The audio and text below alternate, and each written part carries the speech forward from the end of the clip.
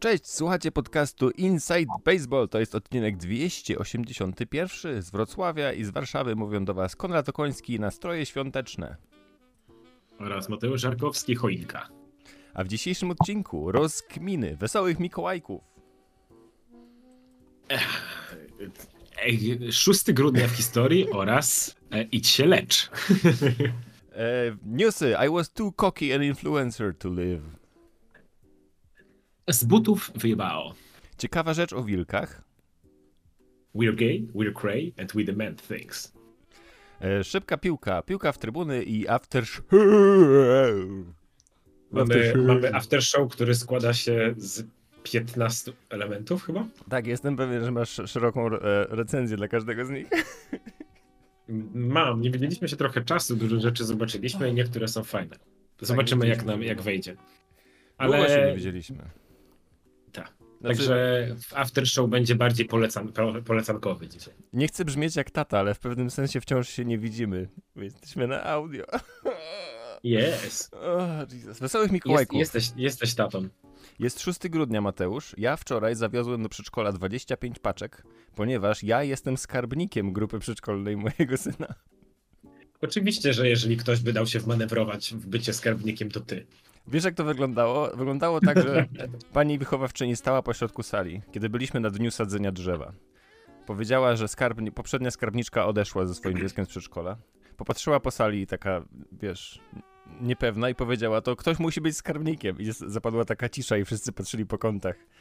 I powiedziała, to może zrobimy losowanie. Wszyscy ochoczo przytaknęli. Po czym rozejrzała się po sali jeszcze raz i zobaczyła mnie. Człowieka o przyjaznej twarzy, w okularach niczym księgowy, tudzież programista. I powiedziała, wiesz, kogo zauważyła? Zauważyła cel. Mark. Jesteś, you're the mark. Pociągnęła nosem, wyczuła słabość. Mi się wydaje, że tak to, że zobaczyła po prostu, już ma doświadczenie w przebieraniu. I wtedy, wiesz, zwróciła się do mnie i powiedziała, może pan będzie skarbnikiem. I w tym momencie, kiedy ktoś cię o to coś takiego pyta, no to jakby... Jeśli chcesz powiedzieć, że nie, no to musisz mieć jakiś solidny argument. A jak... No mam historię defraudacji.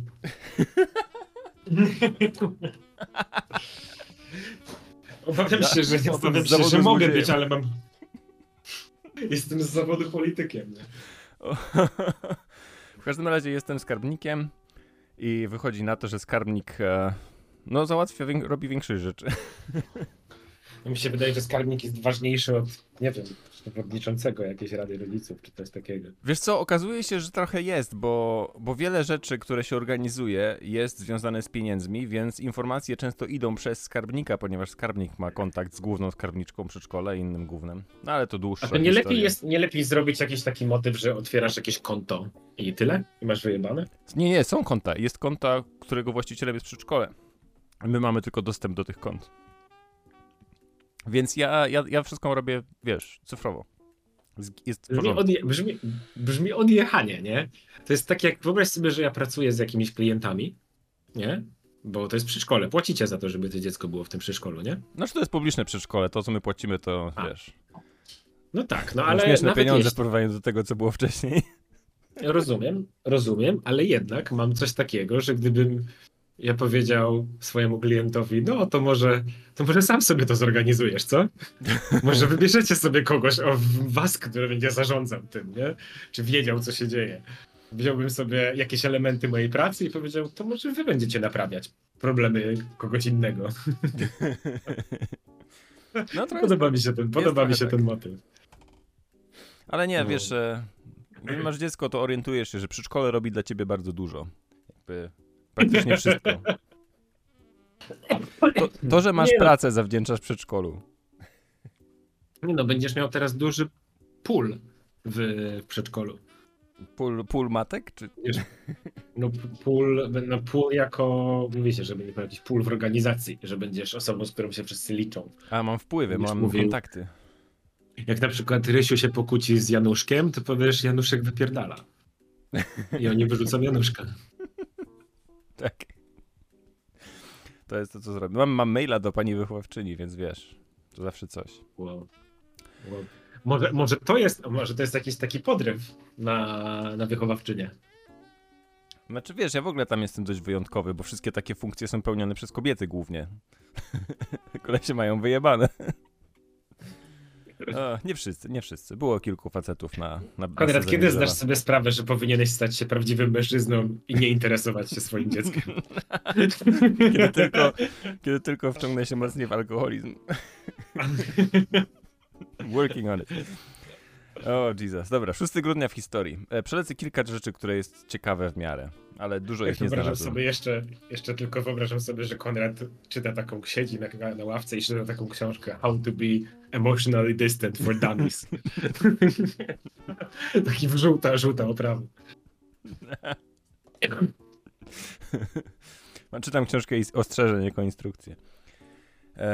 W 1735 roku był pierwszy odnotowany zabieg wycięcia wyrostka, wykonany przez Claudiusa Ammianda w szpitalu świętego Jana w Londynie. Czy miałeś wycinany wyrostek? Robartowy? Tak. Nie miałem nigdy. Jak to działa? A Nie dlaczego wiem. się wycina w ogóle wyrostek? Ja też nie miałem. To jest taka część jelita, która jest nieużyteczna, bo pozostała po jakiejś ewolucji i ona tam jest i nic nie robi, aż do momentu, kiedy to stanie się do niej zanieczyszczenie i wtedy dostaje inflamacji i trzeba go wyciąć. Zając miał wycinany wyrostek kiedyś. Pamiętam to z dzieciństwa. Ale to się może zdarzyć kiedykolwiek. Nagle rozboli cię brzuch, pójdziesz do lekarza, okaże się, że musisz iść do szpitala na operację, więc nie życzę ci tego, ale bądź gotów. Jakbym miał wycinać wyrostek za każdym razem, kiedy boli mnie brzuch, to po KFC czy po zjedzeniu Hindusa, nie? Nie, najgorsze jest to, że to nie jest jak kamienie nerkowe, że wiesz, ty coś robiłeś, źle się odżywiałeś, cokolwiek i masz teraz coś takiego i musisz zrobić operację. Nie, to jest bardziej codziennie rano twój organizm rzuca kostką, jeśli wypadnie 94, to masz zapalenie wyrostka, idziesz do szpitala. No rozumiem. Są dziwne rzeczy, nie? W 1912 roku popiersie Nefertiti zostało odnalezione w trakcie wykopalisk w Tel El Amarna w Egipcie. Pojechało do muzeum w Berlinie i wywołało burzę na temat plądrowania artefaktów. Podoba mi się, że jest to popiersie i kobieta nazywa się Nefertiti. Jest. I w temacie zabawnych śmierci, jak często się zdarza, nie było żadnej zabawnej śmierci konkretnie 6 grudnia. Ale 7 grudnia zmarł człowiek, który został zmiażdżony przez Lexusa w 2002 roku. Jest napisane, że zmarł 7 grudnia, co znaczy, że wydarzenie samo mogło wydarzyć się wcześniej. Wyobraź sobie, że samochód kolesia wystartował się przez zdalne sterowanie i pojechał do przodu i zmiażdżył go pomiędzy 2 samochodami. I kiedy ludzie, którzy byli przechodniami, tak wiesz, w okolicy podbiegli i odepchnęli samochód, to samochód pojechał jeszcze raz do przodu i zmiażdżył go drugi raz. Ja mam wrażenie, że on musiał molestować ten samochód. I ten samochód wkładał mu coś w skrytki albo coś takiego. Siadał na skrzyni biegów. Tak, czy coś takiego i on chciał po prostu się wyrwać w końcu. Ends the cycle of trauma. Tak, dokładnie. Więc tak to sobie wyobrażam. Dobra, to tyle jeśli chodzi o rozgrzewkę. Ja mam rozkminię na temat takiego hasła. Pamiętasz, jak się kiedyś mówiło, weź idź się lecz? Tak. Teraz się tak nie mówi, już nie wolno z jakiegoś powodu? Posłuchaj mnie. Kiedyś mówiło się idź się lecz na zasadzie, co ty pierdolisz, jesteś szalony, weź idź się lecz. To w niemiłym tym.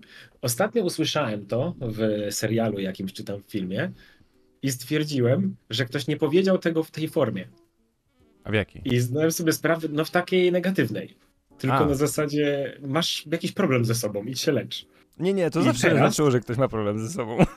Posłuchaj, ale kiedyś nie było przyzwolenia społecznego, że gadać o problemach natury mentalnej i zdrowotnej. Więc idź się lecz znaczyło się, jesteś szalony, jesteś pojebany, nie chcę z tobą gadać. A teraz jest, weź stary, masz problem ze sobą, nie potrafisz gadać ze swoim synem, idź się lecz. Na przykład, czy coś takiego. Na zasadzie doradzam ci pomoc psychologa. Go see a healer. Ale z prawdziwym sercem, jakby ze szczerego serca doradzam ci kontakt z psychologiem, to nie jest normalne. I zdajemy sobie sprawę, że przez te ostatnie 20 lat zmieniło się podejście do zdrowia mentalnego i idź się lecz wybrzmiewa już inaczej. Czy myślisz, że kiedyś będzie można podejść do ofiary gwałtu i powiedzieć, że jest jakaś pojebana? Może kiedyś będziesz mógł podejść do ofiary gwałtu i powiedzieć, może naprawdę się o to prosiłeś. Słuchaj, a propos rzeczy, które mówi się inaczej albo się nie mówi. W amerykańskich social mediach jest moda na mówienie unalived zamiast killed. Mówi się też Pepsid. Co to jest Pepsi? No bo jeżeli weźmiesz Pepsi, znak, i odwrócisz go do góry nogami, no to napisze is dead. Więc wszyscy pytają się, czy Pepsi. Did he Pepsi? A ty płacząc, no, the other way around. No i jest jeszcze, no więc właśnie Pepsi, a druga sprawa jest taka, że jest jeszcze ktoś, no właśnie, is dead, Pepsi odwrócone is dead, a jeszcze ktoś rzucił, jeżeli ktoś zrobi głupią rzecz na internecie i nie wiesz, czy umarł, czy nie, no to ludzie się pytają Pepsi, a ktoś odpowiada koma, koma. Jak Coca-Cola.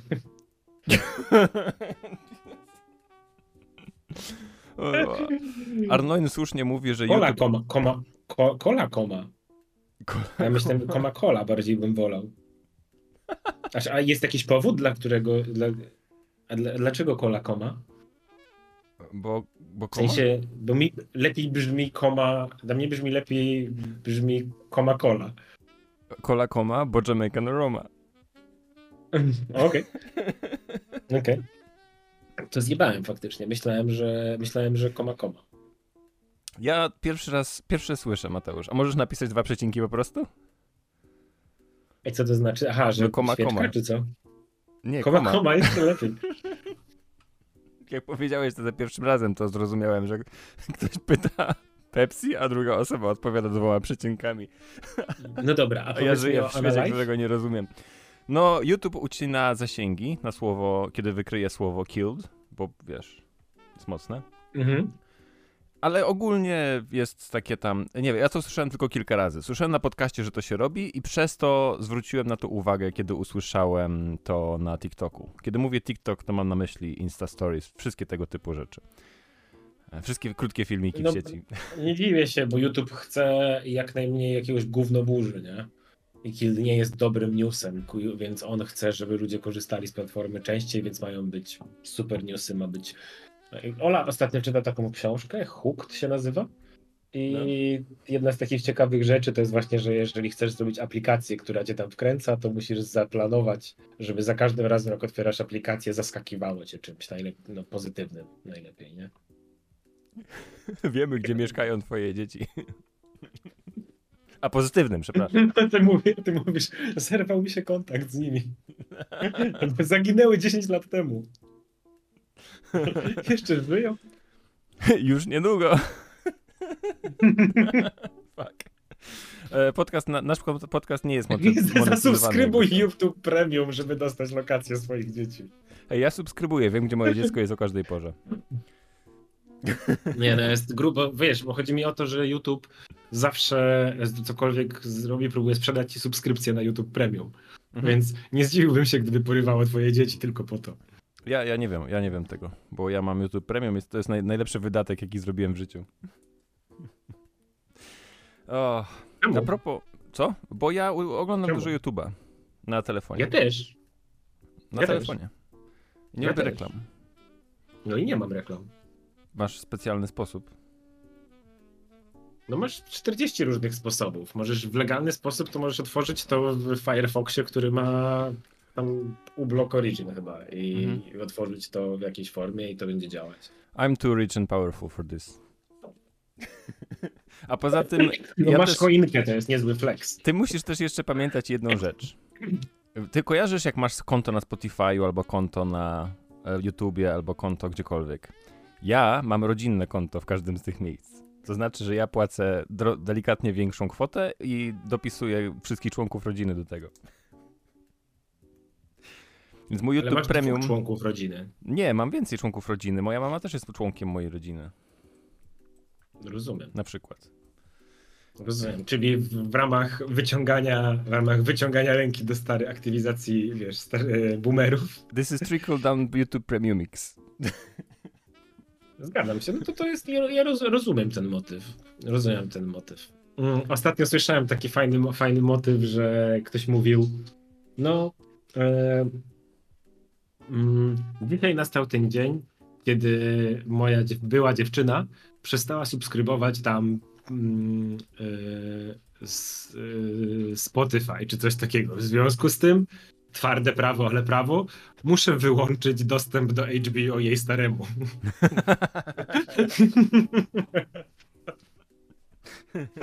Lubiłem typa, naprawdę niczym nie zabiję. Nie wiesz, ale te wszystkie subskrypcje robią też dużo dobrego, nie? Bo ja na przykład nie mam pieniędzy na alkoholizm dzięki temu i mam lepszą relację z dzieckiem dzięki temu też. Nie mam pieniędzy, Może żeby zamiast się słuchać upić co wieczór. Spotify, powinieneś słuchać swojego dziecka. To też prawda. A ty myślisz, że czego my słuchamy na Spotify? Kołysanek i tego typu rzeczy. Na Netflixie leci Psi Patrol. Grubo. Dobra, wychodzimy z dzieci. Wejdźmy w inne dzieci. Wejdźmy w nasze dziecko, wewnętrzne dziecko, Mateusz. GTA 6! Zwiastun do GTA 6 wyszedł wczoraj. Kazałem ci go zobaczyć, zobaczyłeś go dzisiaj. Widziałem go dzisiaj, no. I to jest gra, która Jestem pod wrażeniem. Jest ważna. Jest ważna, bo ja mam dużo wspomnień z całą serią, wiesz. Ta ostatnia część tej gry wyszła 10 lat temu, kiedy mieliśmy 26 lat. Wcześniejsza, czwórka wyszła, kiedy mieliśmy pewnie 16. Trójka, kiedy mieliśmy pewnie 13. Ja pamiętam trójkę bardzo dobrze, ponieważ pierwszy raz grałem w nią u ciebie. Na twoim komputerze, który był w stanie ją odpalić, ale nie był w stanie odpalić jej dobrze. W związku z czym mieliśmy bardzo mocny klatkarz. I to, co robiliśmy... Mieliśmy 14 lat, kiedy wyszło GTA 3. I 14 klatek na sekundę. I to, co robiliśmy, to odpalaliśmy Jar Radio, na którym leciało reggae.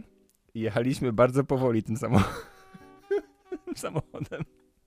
To było takie czasy. O kurwa. To były takie czasy, kiedy zawsze, kiedy dostawałem nowy komputer, to byłem w stanie odpalić w najwyższej rozdzielczości gry, które nie odpalały mi się na poprzednim. Ale nie byłem w stanie już odpalić w najwyższej rozdzielczości nowych gier. To jest ciekawe w ogóle, że wtedy rozdzielczość była trochę problemem, a teraz od jakichś 10 lat rozdzielczość prawie stoi w miejscu. W sensie większość ludzi gra pewnie na 1080, część ludzi robi 4K, ale 4K jest prawie nieodróżnialne. Albo renderują w 4K i gram samplują do 1080, żeby mieć naturalny anti-aliasing. Coś takiego, albo odwrotnie, że właśnie i tak renderują 1080, tylko upscalują, bo te wszystkie technologie DLSS, one się nazywają? Mhm. Tak. No to jest super sampling, że po prostu robi ci, powiększa ci obraz fejkowo jakby. Tak, tak. Ja powiem ci, że od dawna nie miałem czego. Wymieniłem komputer bardzo niedawno i nie miałem czegoś takiego, żeby coś mi nie poszło, czy się jakoś cięło, a jeżeli się tnie, to wina nie jest mojego komputera, tylko gry, która tak czy siak jest niesoptymalizowana do tego, nie? Coś w tym jest. W sensie nie wyobrażam sobie, jaką bym musiał dostać feature graficzny w nowych grach, żebym powiedział, o kurde, to jest coś ważnego, nie? Co powiesz na Takiego, GTA 6? Ta gra No, wygląda GTA 6 wygląda ciekawie. jak coś, co będzie się cięło, nie? Tak, tylko że to właśnie, czy to jest graficznie, czy to już jest na poziomie CPU i tak dalej, nie? Że w sensie, rozumiesz, o co mi chodzi? Że jest tutaj jakoś dużo rzeczy, one wpływają na siebie, ale to nie jest tak, że ta grafika jest jakoś, nie wiem, niesamowicie lepsza. Czy cieniowanie ma być lepsze? Wiesz co, Nie, jest naprawdę ogarnięta. Nie wydaje mi się, żeby ta gra wyglądała aż tak dobrze w wersji grywalnej. Mam wrażenie, że to, co widzimy, jest robione na silniku gry, ale jest prerenderowane jak do zwiastuna. I podejrzewam, że jeśli będziesz szedł po plaży w tej grze, to nie będziesz tam miał 80 postaci na tej plaży, tylko 20. Tak. No bo ta gra jeszcze nie jest skończona, ona jeszcze nie weszła w fazę optymalizacji. Nie, no to jest na pewno bardzo dużo. No powiem tak, że trailer wygląda super, możemy się skupić bardziej, zobaczymy co będzie. Ja chciałem powiedzieć bardziej chyba może o Red Dead Redemption, w którym jak patrzę sobie na to, no to Red Dead Redemption 2 było też przełomowe. Nie, naprawdę ilość rzeczy, które tam wrzucili, no muszę ci powiedzieć, że do dzisiaj mam coś takiego, że chętnie bym odpalił tą grę z uwagi właśnie na to, że było tam, ten silnik był tak bogaty, że mogłeś się wygłupiać po prostu cały czas i to samo było wystarczająco fajne. Mi się wydaje, że jak masz grę, w której chce ci się wygłupiać i testować nowe rzeczy, to działa. No, coś w tym jest. Ale z takich ważnych rzeczy, no. Mhm. No mów, proszę. No chciałem powiedzieć, że z takich ważnych rzeczy gra wraca do Vice City, tylko że już nie w tych czasach z czasów Scarface'a, tylko w czasach No Vice współczesnych. City było najlepszym miejscem też, nie? Klimatycznie. No tak, ale troszeczkę ktoś zwrócił uwagę na Twitterze, na to nie pamiętam kto, że troszeczkę ze względu na czasy, w których się działo. Więc też pytanie, czy będzie równie fajne, kiedy jest przeniesione do naszych? Ja uważam, że tak, że Miami jest najbardziej porypanym miejscem. To jest Floryda. To jest tygiel wszystkich kultur. Jakiś komik ostatnio mówił, że chciał nagrać coś takiego, Matt Rife się nazywa ten komik i on mówił robi coś takiego jak Red Flag, czyli ma taki bity w crowdworku, które opowiadają się na tym powiedzcie mi swoje czerwone flagi, nie? Że ktoś tam nosi klapki na skarpetki, albo robi coś tam, albo nie wiem, nie spłukuje po sobie wody, albo jakieś takie pierdoły, nie? I mówi, że jak robił ten special, to specjalnie pojechał do Miami robić ten special z samego crowdworku, bo to jest właśnie miasto crowdworków, nie? Sorry, miasto czerwonych flag, nie? I randkowania i czerwonych flag. Miasto czerwonych flag. No bo to jest tygiel, gdzie bardzo dużo ludzi randkuje, nie? Tam wiesz, jest kult, masz plażę, bardzo dużo, jest kult ciała, kult operacji plastycznych. No jest to taki dużo gruby... starych, bogatych ludzi. Tak się wydaje. Znaczy na Florydzie też, ogólnie. że... Mhm. Miły klimat. To są praktycznie tropiki, nie? Patrząc tak geograficznie. I na palmy. Z drugiej strony masz most fuck up state, nie? Tak, the most fucked up state. Znaczy i tak i nie, bo poczytałem o tym trochę kiedyś i wyszło na to, że to raportowanie o dziwnych wydarzeniach na Florydzie jest troszeczkę też z tego powodu, że to jest tam poczytne, że to jest jakby modne. Lelek. Wyszukiwać takie wiadomości, wrzucać je jako taką ciekawostkę do wiadomości i dlatego stamtąd wypływa najwięcej takiego gówna, które tak naprawdę dzieje się wszędzie, nie? To pewnie tak. No, co jeszcze można dodać? Pamiętam, że jak grałem w GTA 4, to ono w ogóle nie było na PC-ta na przykład przez bardzo długi czas i pamiętam, że pożyczałem od chyba Kuby grę od ciebie jakoś Playa czy coś takiego i na jakimś starym telewizorze jakby kupionym za jakieś śmieszne pieniądze, czy jakieś 50 zł, czy coś takiego grałem. I to mogło być Żeby w się ogóle na podłączyć. Xboxie.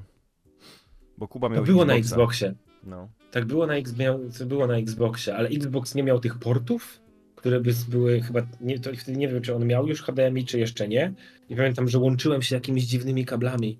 Tak, takimi... my mieliśmy kable do tego Xboxa, ale to było chyba przez to, że miałeś stary telewizor w takim razie, czy nie? Miałem jakiś osobny telewizor specjalnie po to, pamiętam. Nie pamiętam. To był ciekawy czas. Pamiętam, że też w tym samym czasie grałem w GTA 4 oraz Saints Row 2 chyba. I byłem pod wrażeniem, jak Saints Row 2 jest grywalne po prostu. Jest zabawne, było zabawne. No ja nigdy nie polubiłem Saints Row bardziej niż GTA. Jakoś wciąż GTA jest, wiesz, jest chyba dla mnie na topie. Ale cieszę się, że w szóstce, bo zakładam, że będziemy mieli dwie główne postacie, bo w zwiastunie są dwie i były trzy w poprzedniej części. Cieszę się, że będzie można zagrać duperką, bo zawsze lubię. I co, do premiery są chyba 2 lata jeszcze, więc hej.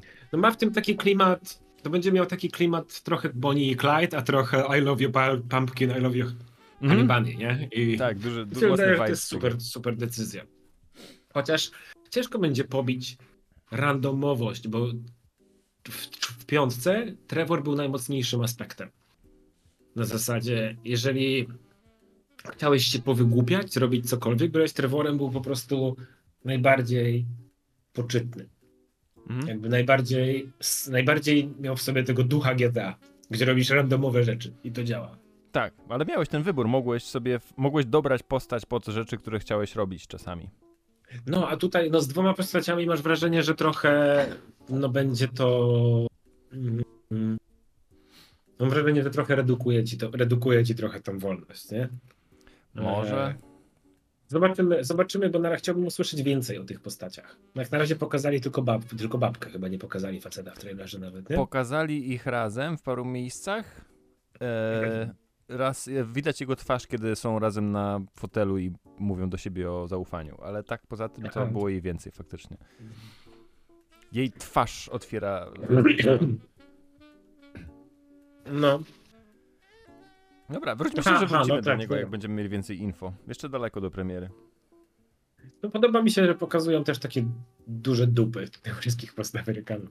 Tak, dogadaliśmy o tym przed podcastem, że jest bardzo duża różnorodność w budowach ciała postaci. Mhm. Ja grałem w Cyberpunka, o którym będziemy pewnie mówić w after show. To trochę uderza to, jak wszyscy mają ten sam model ciała praktycznie. Mi się wydaje, że to jest coś, co bardzo mocno widzisz od razu.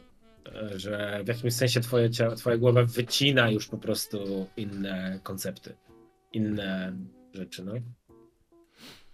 To idziemy dalej? Jest. Młodzieżowe słowo roku 2023. To nie jest nowy newsik, ale pomyślałem, że skoro tak dawno nie nagrywaliśmy, to możemy przelecieć te słowa, ponieważ jesteśmy pod 40, Mateusz. Mhm. Chciałbym, żebyś powiedział mi, które z tych słów w ogóle rozumiesz. Bambik, baza. To jest dziecko? Bambik? Kurwa, może Właśnie, masz rację. Bambik mi się wydaje, że to jest dziecko, ale nie jestem pewien. Baza zakładam, że dom. Bratku Baza. to jest tłumaczenie tak Bro. jak wybacz, jak to powiedzieć? Jak to było? Sikora miała coś takiego, co mówiła. Czarnuszku prośbę? Czarnuszku prośba. To jest dla mnie coś takiego. Cringe, to no jest... to wiemy. I chyba, że ma inne znaczenie. Nie, to chyba ma znaczenie 40-latków analizujących młodzieżowe słowo roku. Delulu. Nie mam pojęcia, co to jest delulu. Spanie? Czat, pomóż. Delulu, spanie. No jak Panowie, jak czas po mi na angielsku, delulu.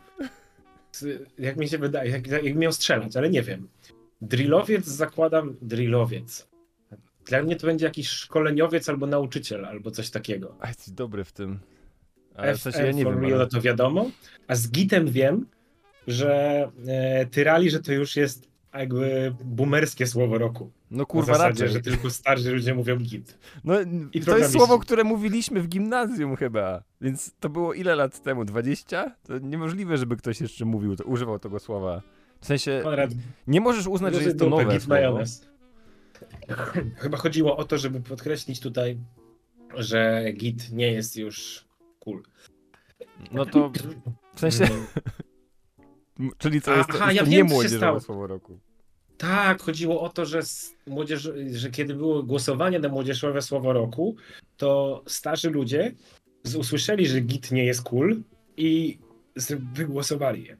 Okej, dobra. To też dobrze. Wiem, czym jest Bambik, Mateusz. Nie jest tym, co myślisz. Dobra. Bambik to osoba słaba w jakąś grę. Albo wciąż w coś innego. Słowo wywodzi Czyli się od wyglądu junior, no. darmowego. Darmowy wygląd w Fortnite, który ma się na początku gry, nazywa się Bambik. Czyli jesteś noobem. Fortnite. Noobem albo Bambik? noobem. Bambik. Jesteś słaby w czymś, jesteś cienki. Okej.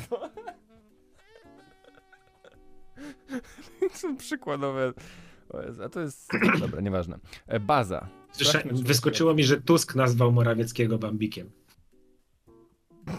Tak, na pewno. Wyskoczyło mi na rzeczpospolita.pl. Baza to trzymaj się na razie. Czyli coś w rodzaju... Kurwa, dobra, to czyli też nie mieliśmy racji. Bratku. Dawaj. Odpowiednik amerykańskiego słowa broski, spopularyzowane przez rapera TWR Król Podziemia. Czyli po prostu bro? Czyli po prostu bro? Trochę brakuje mi jakiegoś kontekstu tutaj, żeby zrozumieć. Nie rozumiem. W sensie, co to ma oznaczać? No chyba nic, po prostu bro. Stary. Ziomek. Okej. Cringe nie będę tłumaczył, zakładam, że... Powiedzieli, ja też przeczytałem, że to jest motyw baza na zasadzie, że to jest wyrażanie opinii, uznanej za wygłaszanie opinii uznanej za kontrowersyjną. A, że based? Czyli based. Based. I to jest tłumaczenie based.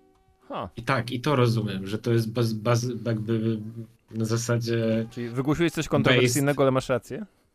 based gimnazjalista nie toleruje czegoś tam. Delulu to jest skrót od delusional, tak jak pisał Kazi. Nice. Od urojenia, jak masz obsesję na czyimś punkcie. Czyli idź się lecz. Prześmiewcze zjawisko wywodzi się od K-popiar, które mają bzika na punkcie jakiegoś Koreańczyka albo Koreanki. Czyli Nice. jeśli ślinisz się za idolką albo idolem, to jesteś delulu. Trochę to jest dosyć fajne, to mi się podoba. Drillowiec mnie ciekawi. Drillować.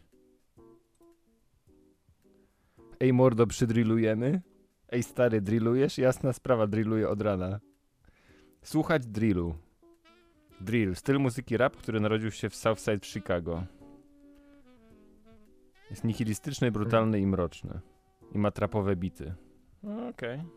A czyli drillowiec to jest ktoś, kto słucha drillu, czy ktoś, kto drilluje? A miejski.pl nie wyrabiasz, powiem ci.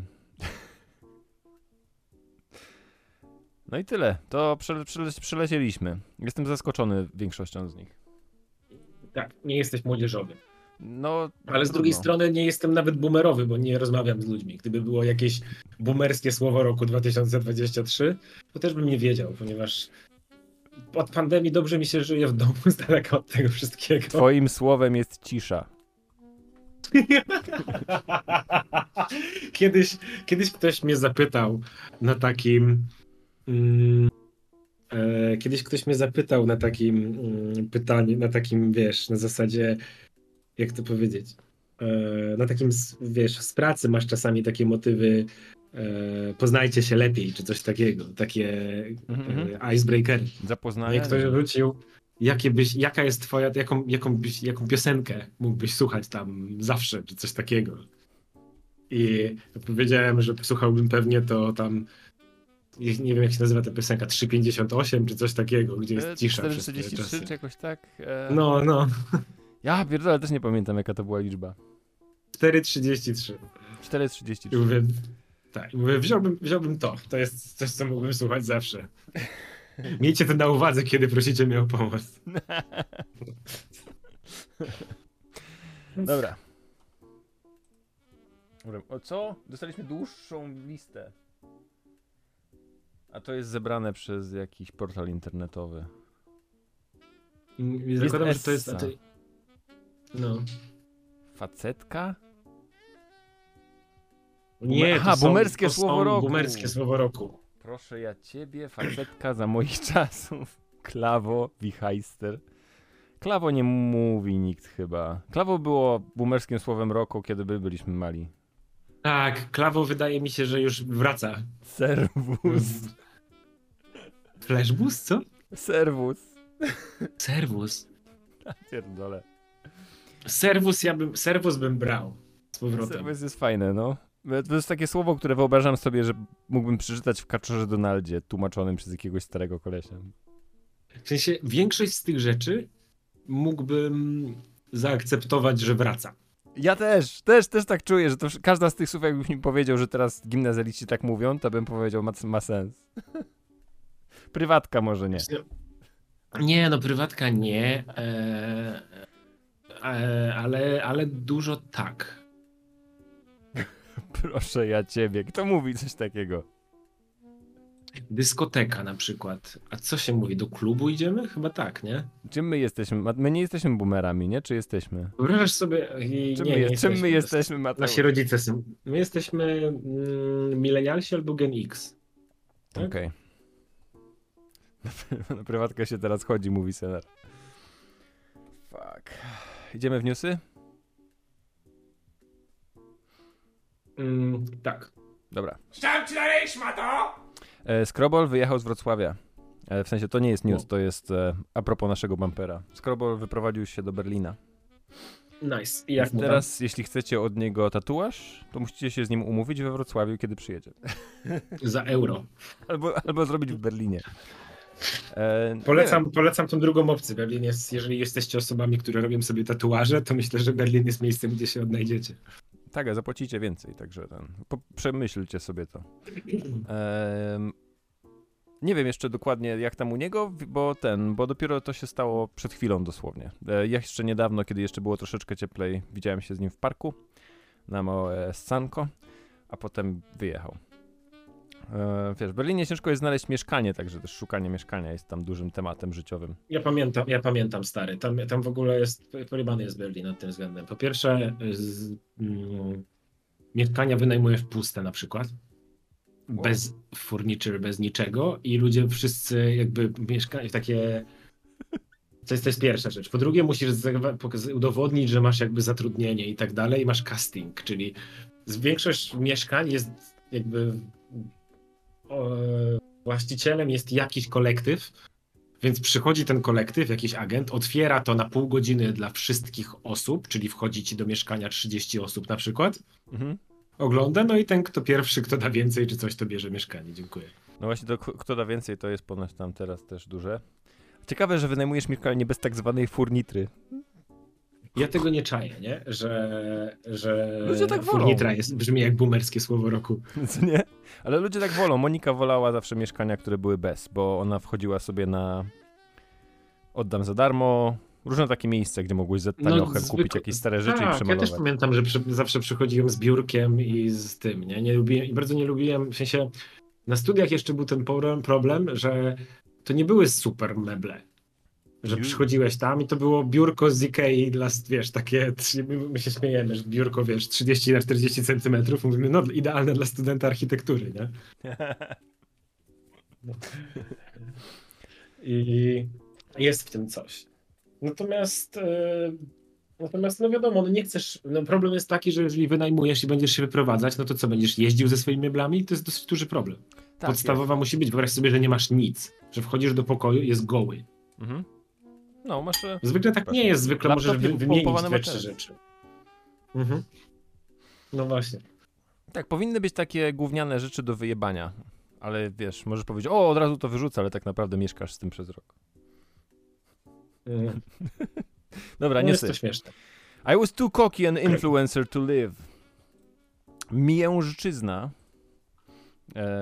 youtuber Trevor Jacob, został aresztowany za rozbicie samolotu dla oglądalności. To jest skomplikowana historia, w której wrzucił do sieci filmik z różnych, wiesz, z kilku kamer nagrany, jak leci swoim samolotem, taką awionetką i nagle ma awarię silnika, cokolwiek, wyskakuje z tego samolotu ze spadochronem i samolot się rozbija.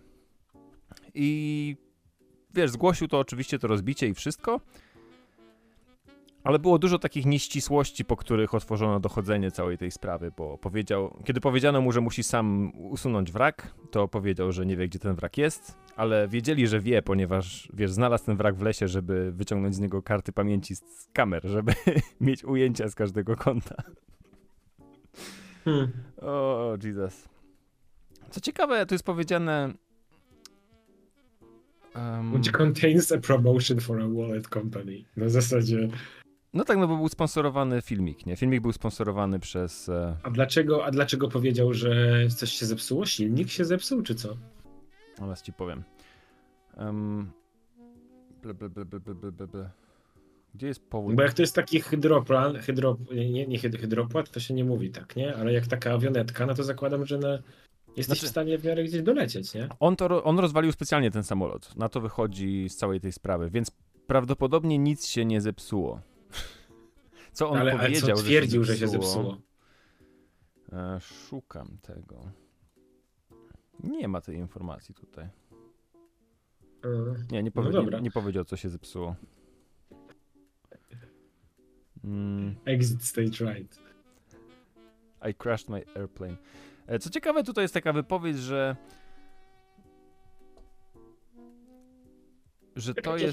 to trzeba ścigać, ponieważ this type of daredevil conduct cannot be tolerated. Dlaczego? Jeśli chce zaryzykować swoje życie, kto mu zabroni? No ale ten samolot może się rozbić w coś innego, nie? Nie, no tak, no to jest już, wiesz, usiłowanie zabójstwa, nieumyślne. Tak mi się wydaje, że w ogóle mówisz, nie możesz powiedzieć, hej, teraz ludzie będą wyskakiwać z samolotów i przyzwalamy na to, nie? Znaczy wydaje mi się, że jeśli byś na to przyzwolił, to ludzie wciąż by tego nie robili, to nie jest takie hop-siup. wziąć No i myślę, zabić że- swoje własnym samolotem. No myślę, że to jest problem. Bardzo, bardzo duży problem, jeżeli zdasz sobie sprawę, że ludzie... To tak jak pranki.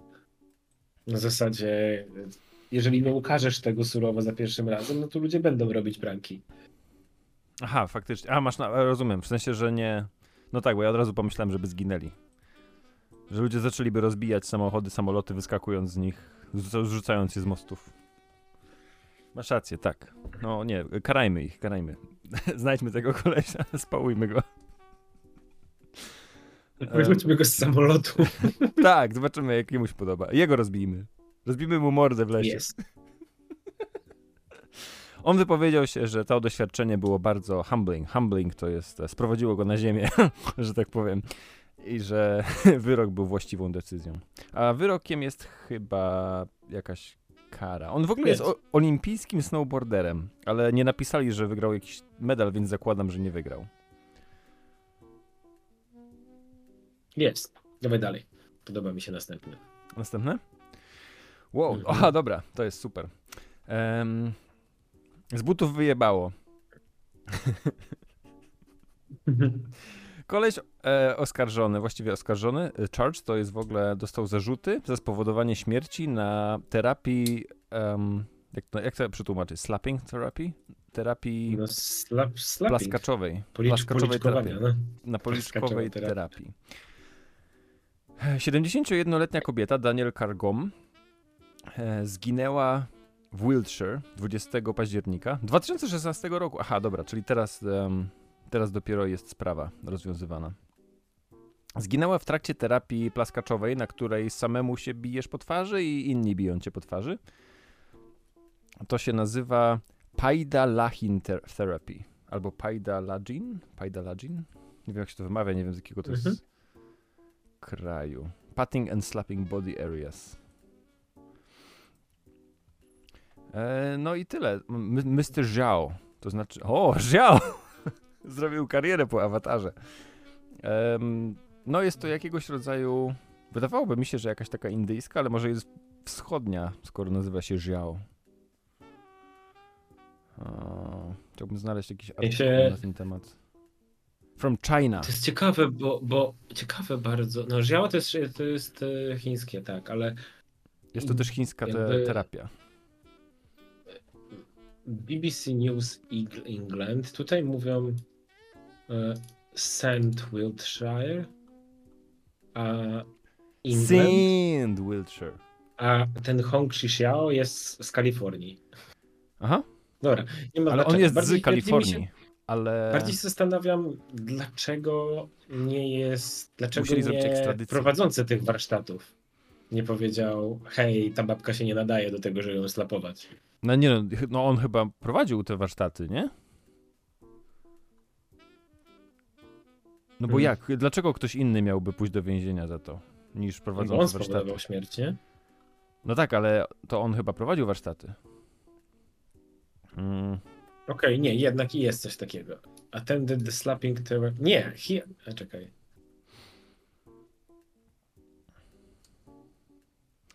Nie wiem, nie rozumiem, czy on prowadził to. Nie jest napisane. No nie ma tej informacji, ale mam wrażenie, że to jest trochę implied, że on te warsztaty prowadził. Poza tym myślisz, że to były takie warsztaty, gdzie przychodzi 20 osób i wszyscy leją się po mordach? Ja to nazywam Fight Club. Tylko, że slapping to nie jest tylko twarzy. Tylko w prawda. ogóle uderzanie ciała też Tak. widzę. Manslaughter by gross negligence, czyli jakby nie dopilnował, żeby ludzie się nie pozabijali najwyraźniej. No, ten news może ma za mało detali. Może powinienem go bardziej Nie, no dobrze czasami sprawdzić, ale jest coś takiego. Okej. Czyli ten koleś promotes Paidalagin Therapy. Okej, czyli to jest jego ten. Okej, dobra. Zostawmy... On w ogóle jest autorem tej metody. Wow. Zrobił książkę Paidalagin Self-Healing by Hong Xiao, której...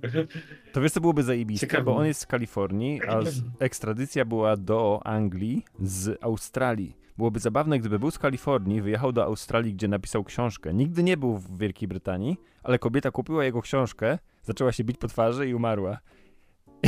I sprowadzili go, żeby odpowiedział za to.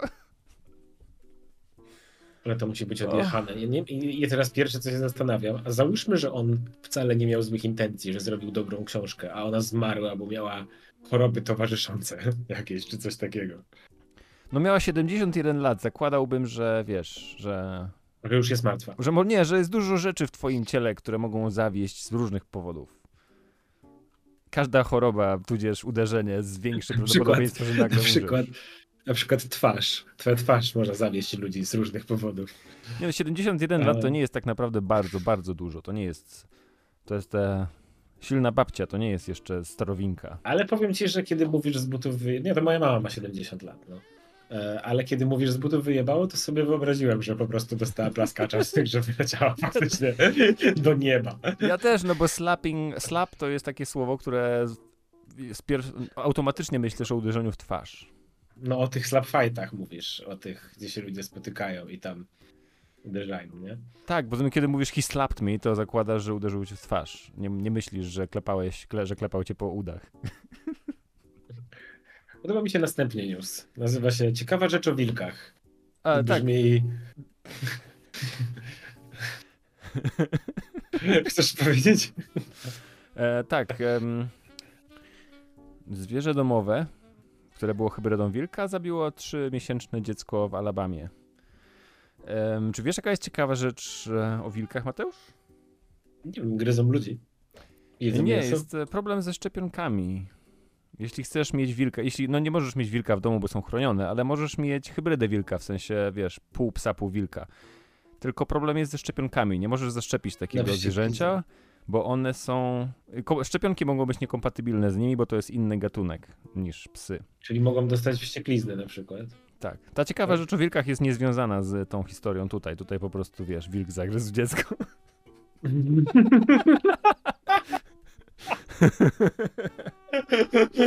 Konrad zawsze on point. W sensie, zakładam, że to jest w ogóle newsem, dlatego, że to była hybryda wilka. Bo to się pewnie zdarza, że zwierzę domowe pogryzie dziecko, nie? W sumie nie wiem, jak często się zdarza, mi się nie zdarzyło, kiedy byłem Jedna rzecz, dzieckiem. to jest fajna, podoba mi się.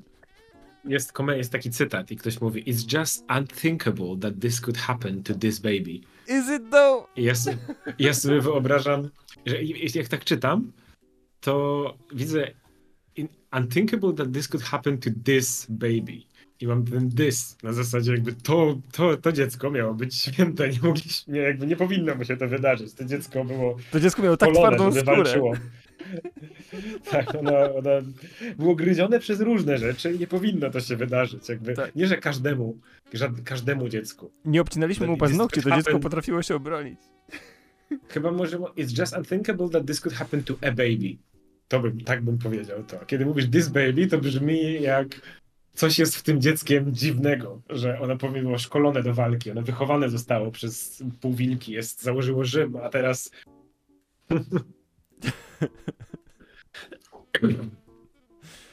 O rany. Dobra, to jest mniejszy news niż myślałem, Mateusz. Ale dobrze, ponieważ mamy duże after show. Ostatnia rzecz, jaką mam do powiedzenia dzisiaj. We're gay, we're cray and we demand cat girls. Ja byłem pewien, że to jest fałszywy news, kiedy to znalazłem, ale znalazłem go w kilku różnych miejscach i najwyraźniej to prawda. Jest grupa hakerów, którzy identyfikują się jako gay furry hackers, czyli są furasami i są gejami, którzy włamali się do bazy danych laboratorium nuklearnego i zaczęli udostępniać bazy danych Human Resources. I ich jedynym żądaniem, żeby zaprzestać tego procederu, to żeby laboratorium wszczęło badania na temat stworzenia dziewczyn kotów. A potem dziewczyna kot zje ci dziecko. Gdzie tu sens, gdzie logika? No właśnie, zacytuję szeryfa z Alabamy, który powiedział: jeśli decydujesz się na posiadanie egzotycznego zwierzęcia, na przykład kobiety kota, to musisz podjąć dodatkowe kroki, żeby zapewnić bezpieczeństwo swoim sąsiadom albo dzieciom. Ale wiesz co, wydaje mi się, że jeśli ktoś jest furry gejem, hakerem, to oni nie myślą tak daleko w przód.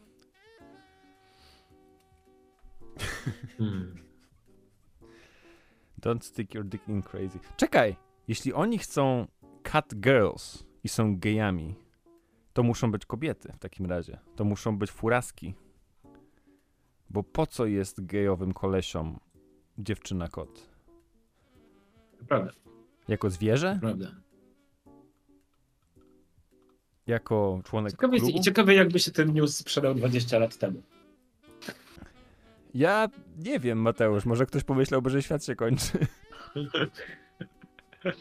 Dobra, lecimy dalej. Weni, dlaczego nie wypowiadałaś się, kiedy mówiliśmy o psach zjadających dzieci? Bardzo przepraszam, bo mamy na Discordzie osobę, która jest... Jak się nazywa osoba, która szczepia psy dupami? Hodowcą psów. Kynolog, tak. Kynolog. Masz taką wizytówkę, na której jest napisane szczepianie psów dupami. Tak. Dobra, szybka piłka, przelećmy ją. Złoty sedes. Z tego. Złoty sedes wart 24 miliony złotych, do którego można było nasrać, został skradziony z pałacu Blenheim w 2019 roku i sprawcy stanęli właśnie przed sądem. Wydaje mi się, że ten news już był u nas kiedyś, że skradziono ten sedes ze złota, ale ja nie wiedziałem, że można było srać do niego. Ja myślałem, że on był wystawiony, wiesz, w muzeum jako eksponat. A to jest dzieło sztuki. Ile on ważył? Jak go wynieśli? Kurwa, wózkiem widłowym pewnie. 18-karatowe złoto. Może to nie jest jakoś super czyste złoto. To nie jest tak, że takie... Chyba nie, bo to jest... W sensie... Nie, no jest jakieś tam. No bo chodzi o to, że jakby było większe, to nie wiem, czy nie byłoby jakieś... Nie wiem, jakbyś na tym siadał, może by się odkształcało, nie? Nie wiem, jak to działa. Znaczy wiesz, ale prawdopodobnie był ciężki, ale czy dwóch kolesi nie jest w stanie podnieść takiej sztaby nawet ołowiu? Jak staną, mocno szarpną? Nie wiem, ja bym miał problem z ceramicznym sedesem, żeby go żeby go zabrać. A co dopiero złoty.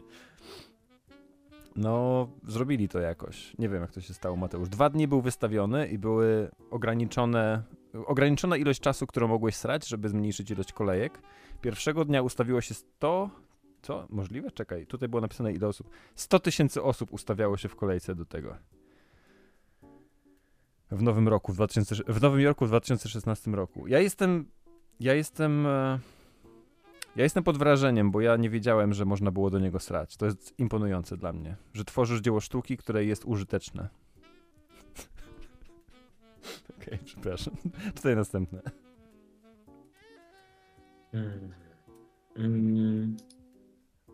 Już. Kierowca samochodu osobowego ciągnął za autem wózek inwalidzki. 92-latek nie żyje. Tak, 92-latek to był ten na wózku, nie ten kierowca. Ale ciągnął go bokiem? Czy o co chodzi? Nie, chyba nie. To był taki wózek, wiesz, inwalidzki z kierownicą.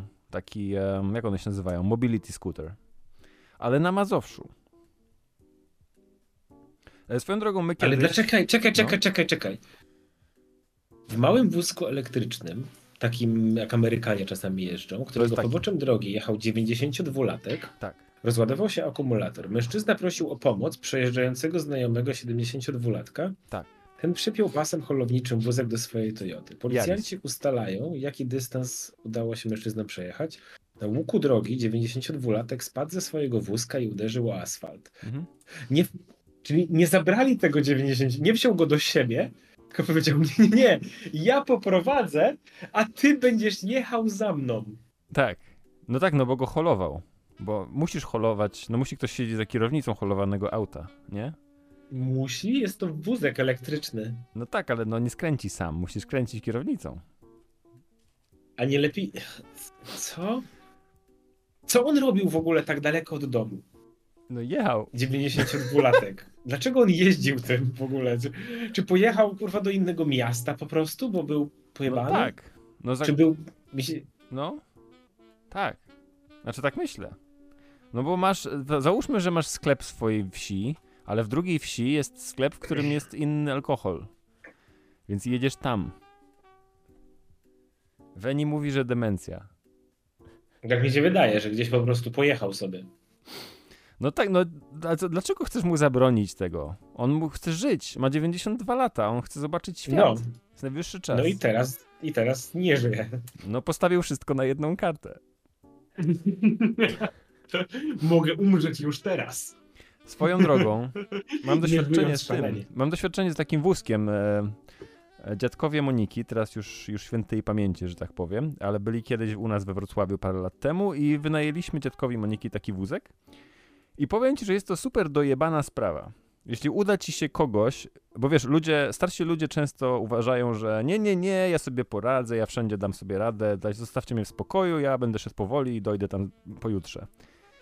Ale jak namówisz taką osobę, żeby usiadła na ten jebany wózek i przejechała się po mieście razem z tobą, żeby pójść na spacer, który trwa godzinę, to ta osoba jest całkiem zadowolona, te wózki są fajne. Nie o to chodzi. To tak jak, w sensie, wiem, że są, w sensie, tak, jak dasz ludziom rzeczy, a oni są toporni, bo nie chcą być inwalidami, ale jak dasz komuś aparat i nagle się okazuje, że ktoś używa aparatu, jest spoko i słyszy rzeczy, to jest ekstra, a jednocześnie, no jest to atrofia już taka gruba, nie? Na zasadzie, no to nie jest tak, żeby, to jest tak jak kiedyś gadaliśmy o dzieciach, że dzieci teraz wychodzą na zewnątrz, no i wsiadają na hulajnogę elektryczną. Mhm. I niby przebywasz na powietrzu, no ale tak naprawdę nie ruszasz się. Jesteś grubym skurwysynem jadącym na hulajnodze wszędzie. Nie wiem, czy o tym gadaliśmy. Nie? No to ja zapamiętałbym, bo nie lubię kiedyś, że hulajnóg. jest to takie zwodnicze. No i wydaje mi się, że to jest ten sam motyw trochę, że wsadzasz taką starą osobę na to, no i ona już nie będzie nigdy chodzić, nie? Będzie Aha, jeżeli, no faktycznie. jeżeli nie może, no to nie będzie. No tak, ale może Jest wciąż tyle poruszać się po mieście. Ja na przykład możesz zmienić coś. Ja na przykład no, rowery elektryczne działają trochę lepiej w ten sposób, nie?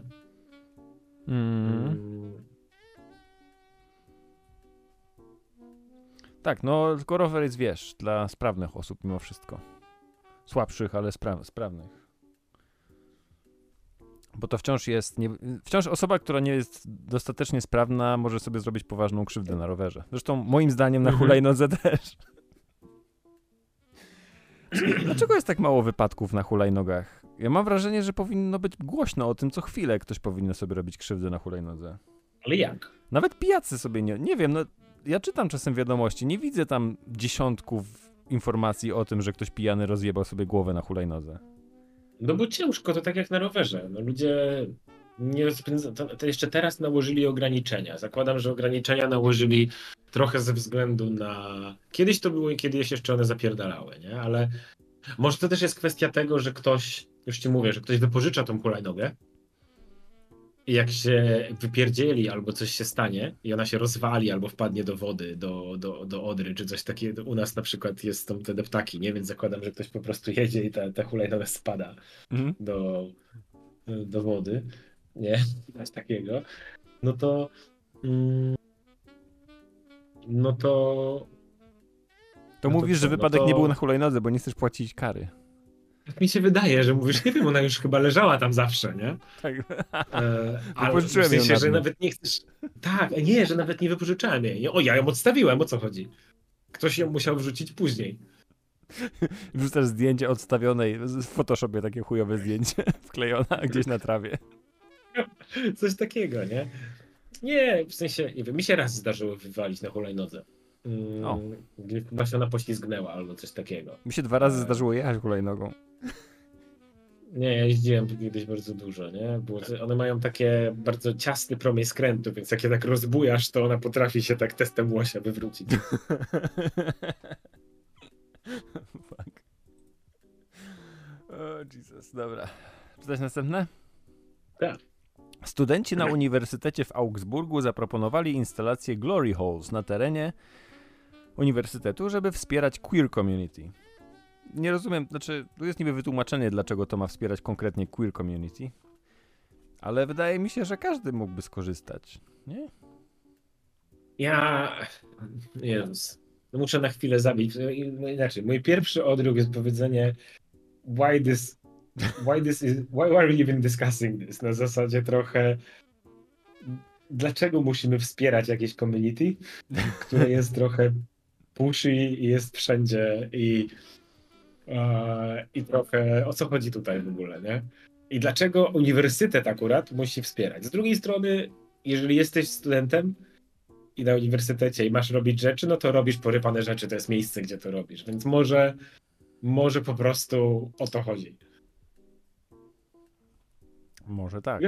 Wydaje się też jako joke. Wydaje się też to jako joke po prostu. Trochę jest, zwłaszcza, że nie potrafię do końca zrozumieć z artykułu, czy oni nie żądają, żeby to było na samych salach wykładowych. The glory holes to be installed in a lecture hall. Ja zakładam, że lecture hall to masz na myśli cały budynek. No właśnie, in the lecture hall nie... center opposite the entrance. Mhm. Dlaczego? No, czyli... Tam? Znaczy, lecture hall to nie jest jedno miejsce, to jest jakby cały budynek, gdzie są sale wykładowe, zakładam. Albo takie sale, aule. O, to u nas jest. To tak mi się wydaje, że to jest dobre tłumaczenie. Wikipedia mówi, lecture hall is a large room used for instruction, czyli to no to może źle to napisali. Że... Może. A może to jest faktycznie żartobliwe. Jest. No, nazywa się Redux Feminist News and Opinion. Well, go be gay wherever you want. Tak czy siak one miałyby być wiesz, nieprzezroczyste, więc i tak nie musiałbyś patrzeć. W sensie, nie wiem, spoko, niech jedziemy. Wydaje się, że to jest jakaś prowokacja, bo tutaj jest Religious Student Group Ring of Christian Democratic Students. Published open letter addressed. Może to była odpowiedź, bo ktoś zaproponował, żeby były konfesjonały i oni stwierdzili, nie, w takim razie zróbcie glory holes. Swoją drogą, propozycje z czatu na tłumaczenie słowa glory hole na polskie to dziurka niespodzianka, ssanie z zaskoczenia, siorbo-dziura. Moim zdaniem brakuje im... Siorbo-dziura jest ekstra. Siorbo-dziura ładnie stacza się z języka, w przeciwieństwie do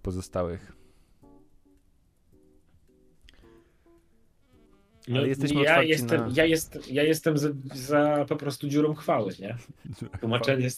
Bezpośrednie tłumaczenie jest najlepsze. No jest jakieś. Jest najlepsze.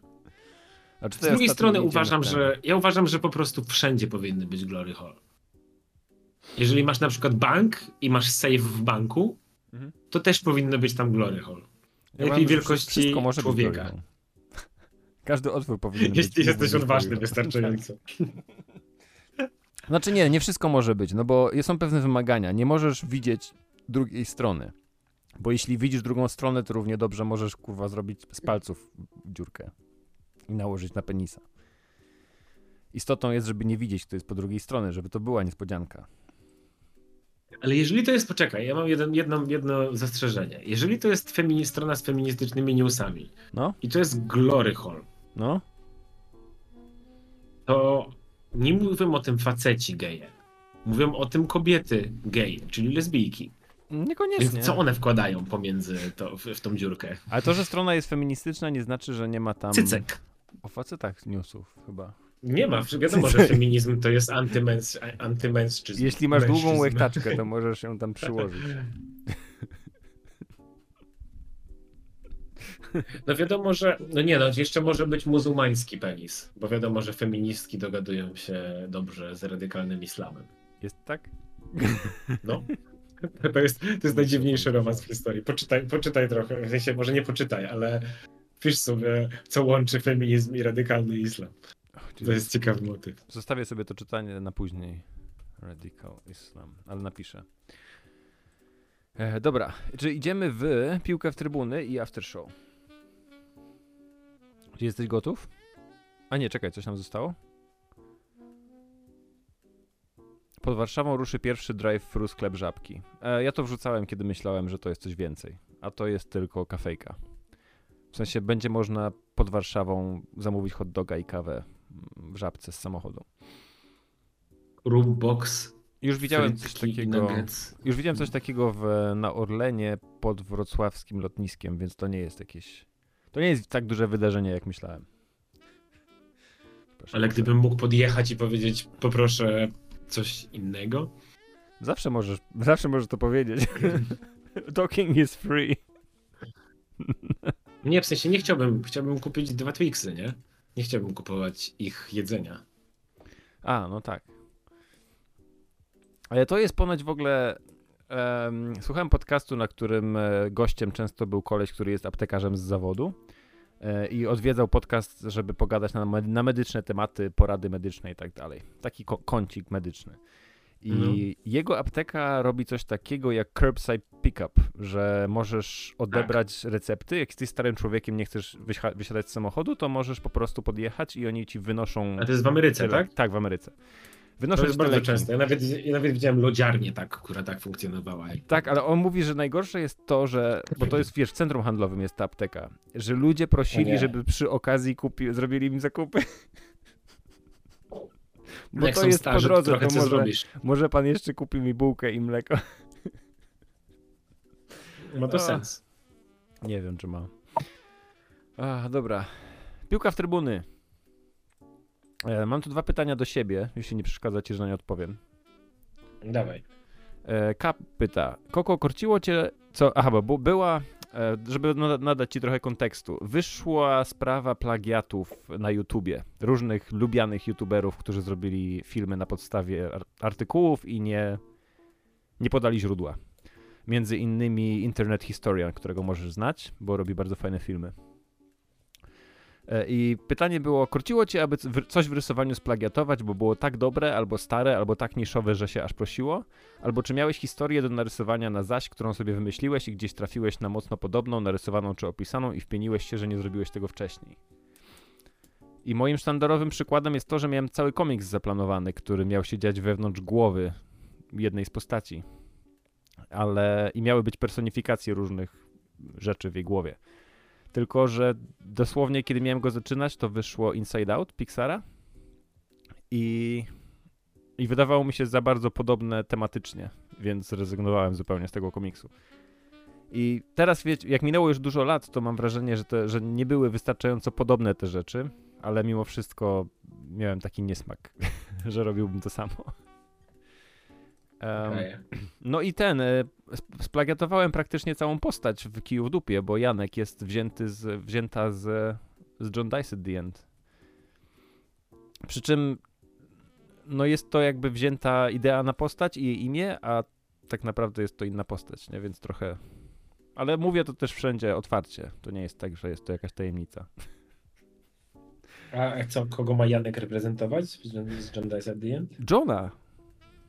Janek jest Johnem. Nawet nazywa się tak samo, Mateusz. Nazywa się John. Ale John... No tak, John miał dziwne przygody zawsze. Miał dziwne przygody, często było parę sytuacji, w których był zbyt spizgany, żeby się przyczynić w momencie, kiedy był potrzebny. To są takie małe rzeczy, które podjumałem. I też jest taki motyw, kiedy czytasz John Dice at the End, to w paru momentach masz wrażenie, że troszeczkę John jest głównym bohaterem, tylko że ty dostajesz opowieść, ty obserwujesz z perspektywy kogoś innego. Więc to też starałem się czasem takie wrażenie wywołać w komiksie. Znaczy, to jest tak, że startujesz komiks i nawet jak weźmiesz na żywcem postać z innego dzieła, ale ta postać dzieje się w twojej historii i reaguje na rzeczy w twojej historii, postacie z twojej historii, to tak naprawdę ta postać robi się swoja własna bardzo szybko. To jest tak, jak próbujesz kopiować czyjś styl rysowania, to w pewnym momencie po narysowaniu 40 rzeczy ten styl ewoluuje na tyle, że nawet nie jest podobny. Mi się wydaje, że tak się w ogóle zaczyna. Większość rzeczy, które robisz, to po prostu w tańcu w ogóle jest to bardzo częste. Że możesz się uczyć od kogoś, jasne, ale nie nauczysz się jego stylu. Każdy trochę tańczy samemu i ktoś ci może tylko zainspirować. Po jakimś czasie, jak się uczysz od kogoś na przykład, a często uczysz się kogoś patrząc na jego ruch i dokładnie próbując go powtórzyć, to co, plagiatujesz kogoś styl? Czy próbujesz go zinkorporować w swój? Sure. I ze stylami mi się wydaje, że bardzo podobnie musi być w rysowaniu, że tak zaczynasz, ale o ile nie kopiujesz czegoś kalką, to ciężko powiedzieć, nie? Tak, to jest chyba najbardziej karalne jest traceowanie, czyli bierzesz czyjś rysunek i odrysowujesz kalką te rzeczy.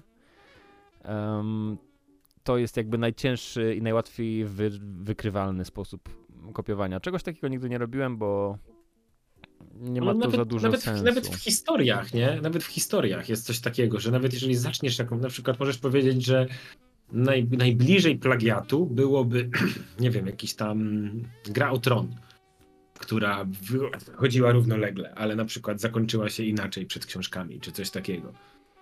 I to sam w sobie nawet jest tworzony przez jednego twórcę. To jest plagiat, nie plagiat, autoplagiat. Ale jak, w pewnym momencie kiedy wychodzi adaptacja serialowa? Na przykład, na przykład. No to nie, to jest adaptacja przecież, bo jest za zgodą. No tak, ale jest ze zgodą, ale na przykład był taki motyw z Gaimanem, chyba z amerykańskimi programami, gdzie tam się coś rozjechało. Chyba większość ludzi tam odeszła i było... A tak, bo tam się zmienił w ogóle showrunner, tam się zmieniła cała ekipa produkująca serial. No i co? I jest to plagiat, czy już osobne dzieło, na przykład? W sensie, wiesz o co mi chodzi? A że przestaje być adaptacją? Ta granica jest... Tak, że granica jest ciężka w ogóle do rozkminienia. Kiedy możesz powiedzieć, że to się broni? YouTube na przykład miał ten motyw reaction videos, nie? Przez bardzo dawny czas temu, że ludzie mówili, ja nie dostaję pieniędzy za to, że ktoś ogląda reaction videos kogoś, a nie mój film bezpośrednio. I ktoś YouTube powiedział, tak długo jak ktoś dodaje swoje rzeczy i to stanowi jakiś dodaną wartość, to jest to okej.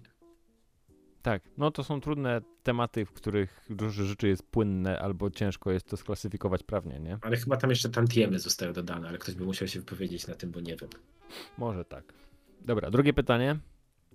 Koko, pytałem o najdziwniejszą rzecz, którą narysowałeś. Wiemy, gdzie stawiasz granice pojebaństwa, ale czy jest coś tak nudnego, oklepanego, normalnego, że jakbyś dostał zlecenie, to by ci się nie chciało? Czy po prostu łatwy hajs i lecisz dalej? Więc ja generalnie nie biorę żadnych zleceń, więc to pytanie ciężko jest odpowiedzieć, ale zasada jest taka, że nie ma nic gorszego niż wkurwianie się, że pracujesz nad czymś, co nie sprawia frajdy i gówno za to ci płacą. Więc jest taka metoda kciuka, jak to mówią, że po prostu jeśli masz zrobić coś, czego nie chcesz robić, to rzucasz wyższą stawkę niż zwykle, żeby ktoś po prostu tego zlecenia nie wziął, nie zlecił. A jeśli mimo wszystko weźmie to zlecenie, zleci to zlecenie, to dostajesz po prostu super kasę wtedy. Ja nie jestem dobry w rzucaniu ludziom wyższych kwot, więc po prostu przestałem robić zlecenia, bo jest to trudne. Ale tak to nie wiem. Tak, mam za mało doświadczenia ze zleceniami, żeby jakoś sensownie na to odpowiedzieć. After show! Czy ty, Mateusz, widziałeś Blue Eye Samurai? Czy widziałeś cały? Nie. Widziałem ewentualnie fragmencik w postaci zobaczenia, co to jest w ogóle za styl i podoba mi się stylowo. Tak przyjechaliśmy pierwszy odcinek, dobre, żeby zobaczyć, czy mamy ochotę na to, czy nie. Przede wszystkim muszę ci powiedzieć, że to nie jest anime. To jest po prostu samurajski serial. Nie, to jest animacja tak jak Avatar, nie? Coś takiego. To znaczy to nie ma stylowy anime takiej fabularnie i w sposób, jaki jest opowiedziana historia, nie jest to styl anime po prostu. To jest serial o samurajach, który jest animowany. Jest przepięknie zrobiony, jest świetnie wyreżyserowany. Są całe odcinki, które są opowiedziane w jakiś taki ciekawy sposób, w ciekawym kontekście. Ma w sobie coś z Samuraja Jacka? Samuraja Jacka chyba nie. Czasami mi się kojarzył z Samurajem Champloo, wiesz, bo... to jest ten motyw, no. Ale to też nie jest tak, że masz tam wtrąd... Nie, troszeczkę tak, bo w pewnym momencie był utwór Metaliki w trakcie jednej z walk, tylko że zauważyłem, że jest po japońsku. Jest to japoński cover utworu Metaliki. Lubię bardzo takie coś. Lubię bardzo, jak zmieniają to. Gdzieś to ostatnio oglądałem, że dla podkręcenia humoru chyba wzięli jakiś znany kawałek, ale chyba zaśpiewali go w hiszpańskiej wersji językowej. Czy coś takiego i to było tak dobrze współgrało ze wszystkim. Albo koreańsko, że jakaś koreańska wersja tego była. To jest zajebisty motyw, jak się zejdzie jakby. Jest ten, ja Blue Eye Samurai naprawdę polecam. My nie mogliśmy przestać, było tak dobrze. Każdy odcinek jest długi, one mają po 45 do godziny i są bardzo wciągające. To jest taka mocna historia, taka wiesz... Czasami ludziom dzieje się krzywda fizycznie, czasami psychicznie, to są takie... Czasami te historie schodzą na dosyć takie mocne klimaty, ale jest naprawdę świetne. Jest jedna rzecz, którą mogę mu zarzucić i to jest to, że to będzie miało drugi sezon albo więcej. Więc ostatni odcinek jest wciąż zajebisty, ale masz troszeczkę takie poczucie braku spełnienia, że ta historia nie jest zakończona mocnym finałem i koniec. Rozumiem. I także rozumiem, co masz na myśli. Możesz się nastawić na to z góry, że nie dostaniesz za bardzo takiego całkowitego finału na koniec i może to trochę złagodzi ten cios, bo, bo cała reszta jest po prostu, no jest świetna, jest przepięknie. Mam jest ostatnio coś takiego, że bardzo zacząłem doceniać zamknięte historie, nie? Uważam, że opowiedzenie historii, która na przykład skończmy to i przejdę do swojego typu jeszcze. Mhm. No tu jest więcej jeszcze, wiesz, bo nawet jeśli masz więcej sezonów, to trochę potrzebujesz, żeby pierwszy dostał takie emocjonalne, satysfakcjonujące zakończenie sezonu jakby. I tutaj się dzieją rzeczy, tylko wydaje mi się, że nie do końca trafili. To jest trochę, wiesz, to nie jest to duży przytyk, on jest duży tylko dlatego, że to jest akurat ostatni odcinek, więc to boli trochę bardziej. Ja wciąż bardzo ten serial polecam, uważam, że to jest jedna z lepszych rzeczy, jakie widziałem w ogóle ostatnio. No, my to mamy na liście, żeby zobaczyć i... Nie będziecie żałować.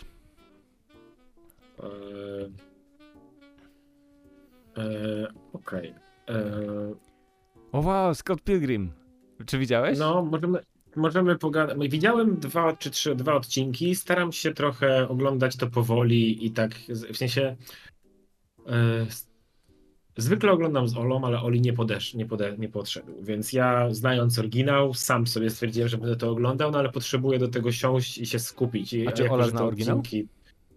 Widziała film ze mną, no to wystarczy teoretycznie. Tak, ale dawno, więc to jest coś takiego. Ja czytałem też książkę, komiks, więc no im więcej czytałeś tych rzeczy, tym więcej wyciągniesz z tego. Tak, tak mi się wydaje, więc nie wiem, więc powoli oglądam, jestem tam na drugim odcinku, podoba mi się klimat na pewno. Choć mam takie wrażenie, że jest płaski bardzo w porównaniu z współczesnymi animacjami trochę, a jednocześnie jest tak retro, i tak wierny komiksowi, że mega mi się to podoba. Tak, nie wiem, ile możemy powiedzieć o nim. Mam wrażenie, że im mniej o nim wiesz, kiedy zaczynasz oglądać, tym lepiej. No ja się powiem, właśnie chciałem to powiedzieć, że ja w ogóle się nie spodziewałem trochę niczego i mówię, czy to jest faktycznie kalka historii? I byłem zaskoczony, jak małymi rzeczami po prostu odbiegają w różnych momentach. I najciekawszy chyba, taki, w sensie nie najciekawszy, ale taki bardzo ciekawy motyw, jak Scott w pewnym momencie zamawia płytę DVD na przykład. I od kogo zamawia płytę DVD? Z Netflixa. I ja tak, co się stało w ogóle, nie? No jest bardzo... No wszystko, co mówisz, jest prawdą. W sensie, według mnie to jest świetna rzecz, ale zgadzam się, że jest trochę płaska, bo ona gra na oryginale. I jakby nie jest kompletna bez niego. Jeśli zobaczyłbyś tylko to, bez nie, to byś nie wiedział, co się dzieje. To nie byłoby nawet dobre wtedy. Mam wrażenie, że to nie broni się samo po prostu. Ale ja właśnie mi o to chodziło. Ja bym nie chciał oglądać powtórki. I dlatego bardzo mi się podoba, że to jest tak jakby sezon drugi, czy coś takiego. Tak, podoba mi się sequel. Także ja polecam zobaczyć i nawet przeskoczyć podcast o kilka minut do przodu, żeby nie usłyszeć jakiegoś spoilera. Co ja mogę powiedzieć jeszcze? Widziałem coś ciekawego, to jest polska produkcja, nazywa się Warszawianka. I Warszawianka to jest taki Californication Polskę.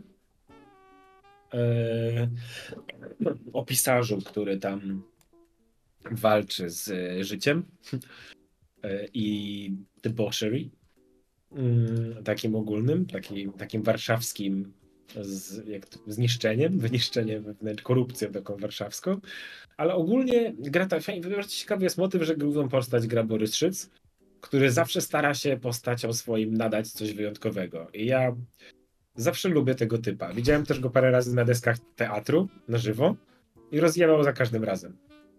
Jest dla mnie bardzo wyjątkowym aktorem polskim. On nie bierze nudnych ról. Kiedyś go próbowali wrzucić w wiesz, takie komedie romantyczne polskie, nie? No. A potem wyszedł serial Król, który mi rozwalił beret i on tam grał takiego typowego nazistę. I z akcentem ze wszystkim. I zagrał to super. Także cokolwiek by nie było, mam strasznie duży szacunek do każdej z jego twórców i to mi się bardzo podoba, więc jest naprawdę fajną postacią tutaj.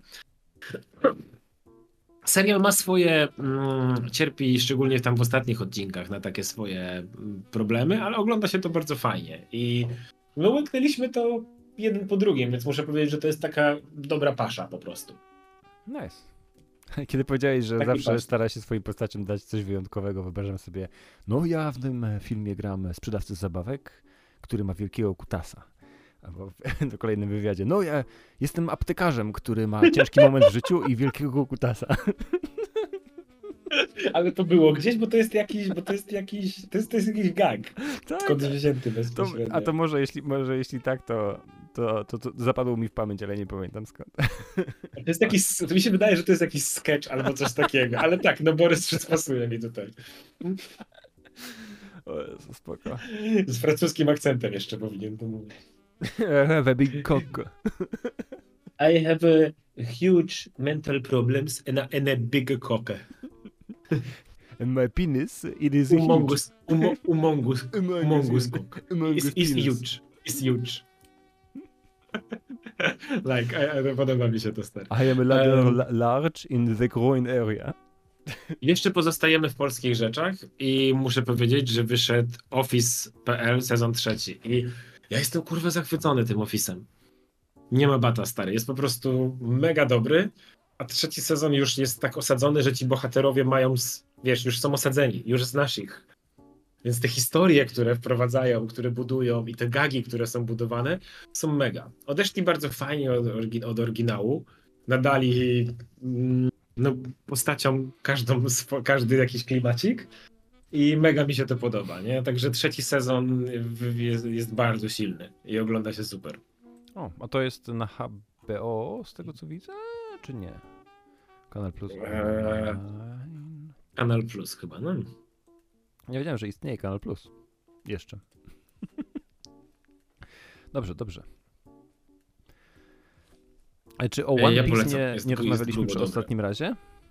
Próbuję sobie przypomnieć, czy o nim rozmawialiśmy, czy... Nie. Powiedz mi, jeżeli widziałeś cały, to możesz mi powiedzieć swoje wrażenia. Nie. Mi się nie podobał. Ja nie kupiłem go. Nie kliknąłem z nim zupełnie. Ja nie czytałem w ogóle mangi, ani nie oglądałem anime, więc ja czytałem trochę mangi. Ja kliknąłem. Ale ja nie lubię mangi i nie wiem dlaczego coś mi nie kliknęło w tym serialu. I nawet powiem ci, że ostatnie pół odcinka, kiedy już pokonani są wszyscy złole i wszyscy bohaterowie mówią sobie nawzajem, jak wiele dla siebie znaczą, wyłączyłem to już. Nie chciałem słuchać.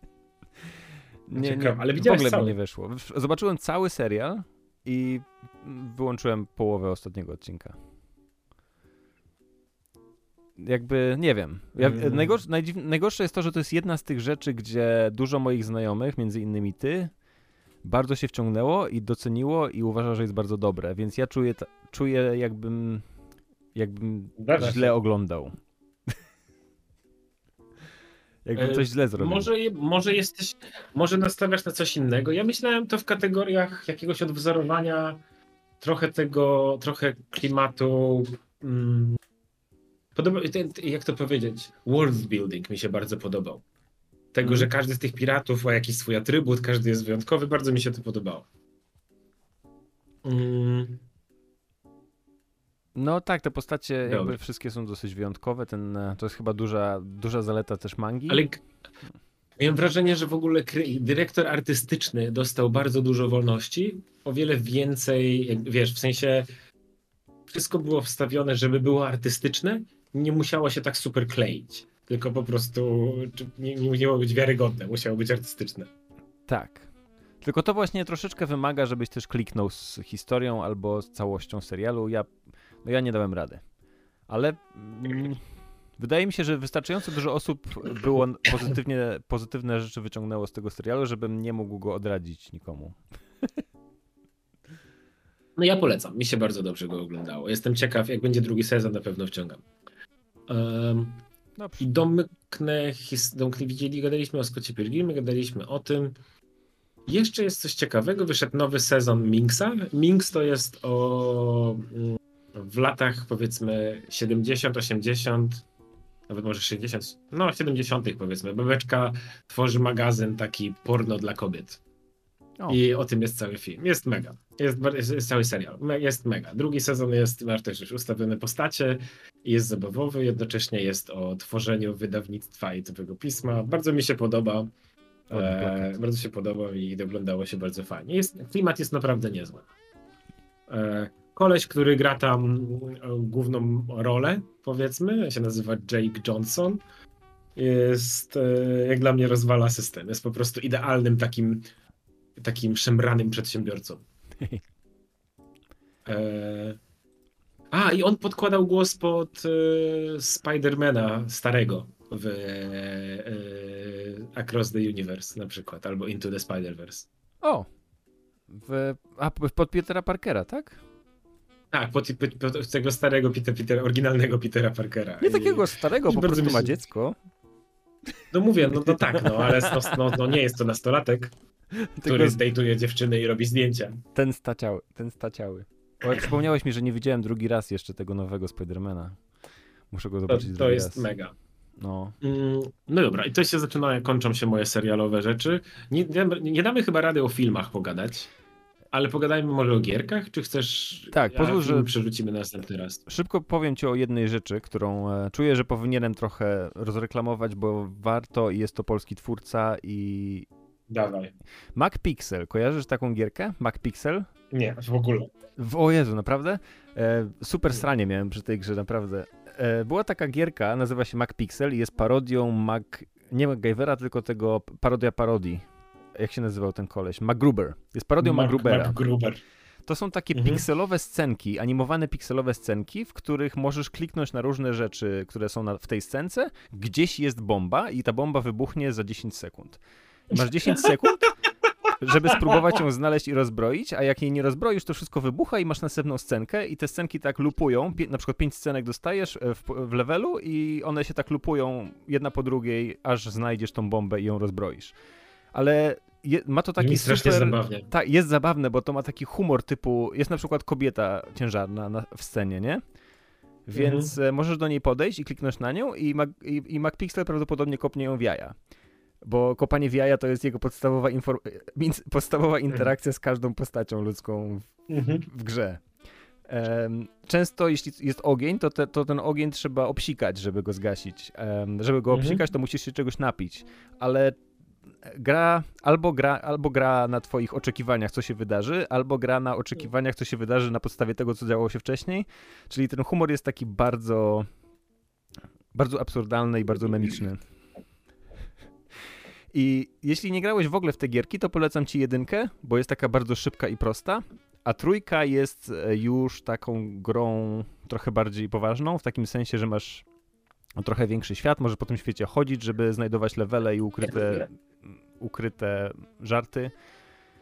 I czasami levele są złożone z większej części ekranów i masz na przykład minuty na rozwiązanie, więc 3 już jest taka, czuję, dla doświadczonego gracza. One są wszystkie bardzo tanie, robione przez jednego kolesia, nazywa się Sosowski. I jeśli nie znacie tej gry, to naprawdę warto zagrać chociaż w jedną. One też kosztują, nie wiem, 10 zł. Więc i każda z nich da ci parę godzin dobrej zabawy. Najlepiej kupić ją na telefonie, szczerze ci powiem, bo to jest najlepsza gra na sranie. I tyle, chciałem tylko powiedzieć o tym. Bardzo prosta grafika, bardzo proste animacje i super absurdalny humor. Więc polecam. Mega. Mega stary. Ja ze swojej strony muszę polecić coś ciekawego. Nazywa się Atrio. I Atrio to jest taki survival factory building. Survival automation. Generalnie. Jesteś cyborgiem, który budzi się w takim post-apo świecie i w sensie takim automatem, nie? I musisz zbudować, odblokowywać, robić kolejne automaty, żeby odblokować kolejne rzeczy i wchodzić w ciemność dalej, budować światło i tak dalej. Więc jeżeli na przykład chcesz iść dalej i rozbudować światło, no to musisz wymyślić automatyzację, która pozwala ci dostarczyć więcej prądu bazie. No. Albo znaleźć bardziej efektywne źródło. No i jak znajdziesz kolejną rzecz, to odblokowujesz kolejne przepisy i możesz robić więcej, iść dalej i tak dalej. Cała zabawa jest taka, żeby połączyć 5 stacji, które są na całym świecie rozdzielone. Jakby, A co jest jakby Wyczyściem... taką rzeczą w tej grze? No bo jest już Factorio i jest Astroneer, jest trochę takich gierek, gdzie automatyzujesz. Jest humorystyczna. Maszyny, Jest humorystyczna, bo jesteś androidem, który się umiera i rodzi się cały czas jakby. Więc wchodzisz do ciemności, masz latarkę, która jak ci się kończy, no to atakują cię przeciwnicy i umierasz. Więc ten motyw survivalowy jest chyba tutaj najbardziej taki ciekawy. No i dwa, że faktycznie musisz iść pozyskiwać przedmioty. Ja nie grałem w Factorio za bardzo, więc nie wiem trochę jak to działa, ale tutaj jest faktycznie celem jest fabuła, nie? Więc odblokowujesz na przykład jakąś, dochodzi do stacji, stacja cię prosi, żebyś tam wyciął jakieś drzewa, więc ty musisz wymyśleć jak to ogarnąć. Mi się grało w to naprawdę fajnie i praktycznie za jakby ciurkiem grałem parę godzin, bo mega mnie wkręciło. Nice. Wygląda ciekawie dosyć. Jest zabawne też, nie? Bo cała zabawa jest taka, że wyjątkowa. Jak już przejdziesz grę, to ktoś zrobił na zasadzie taki filmik, który mnie też wkręcił.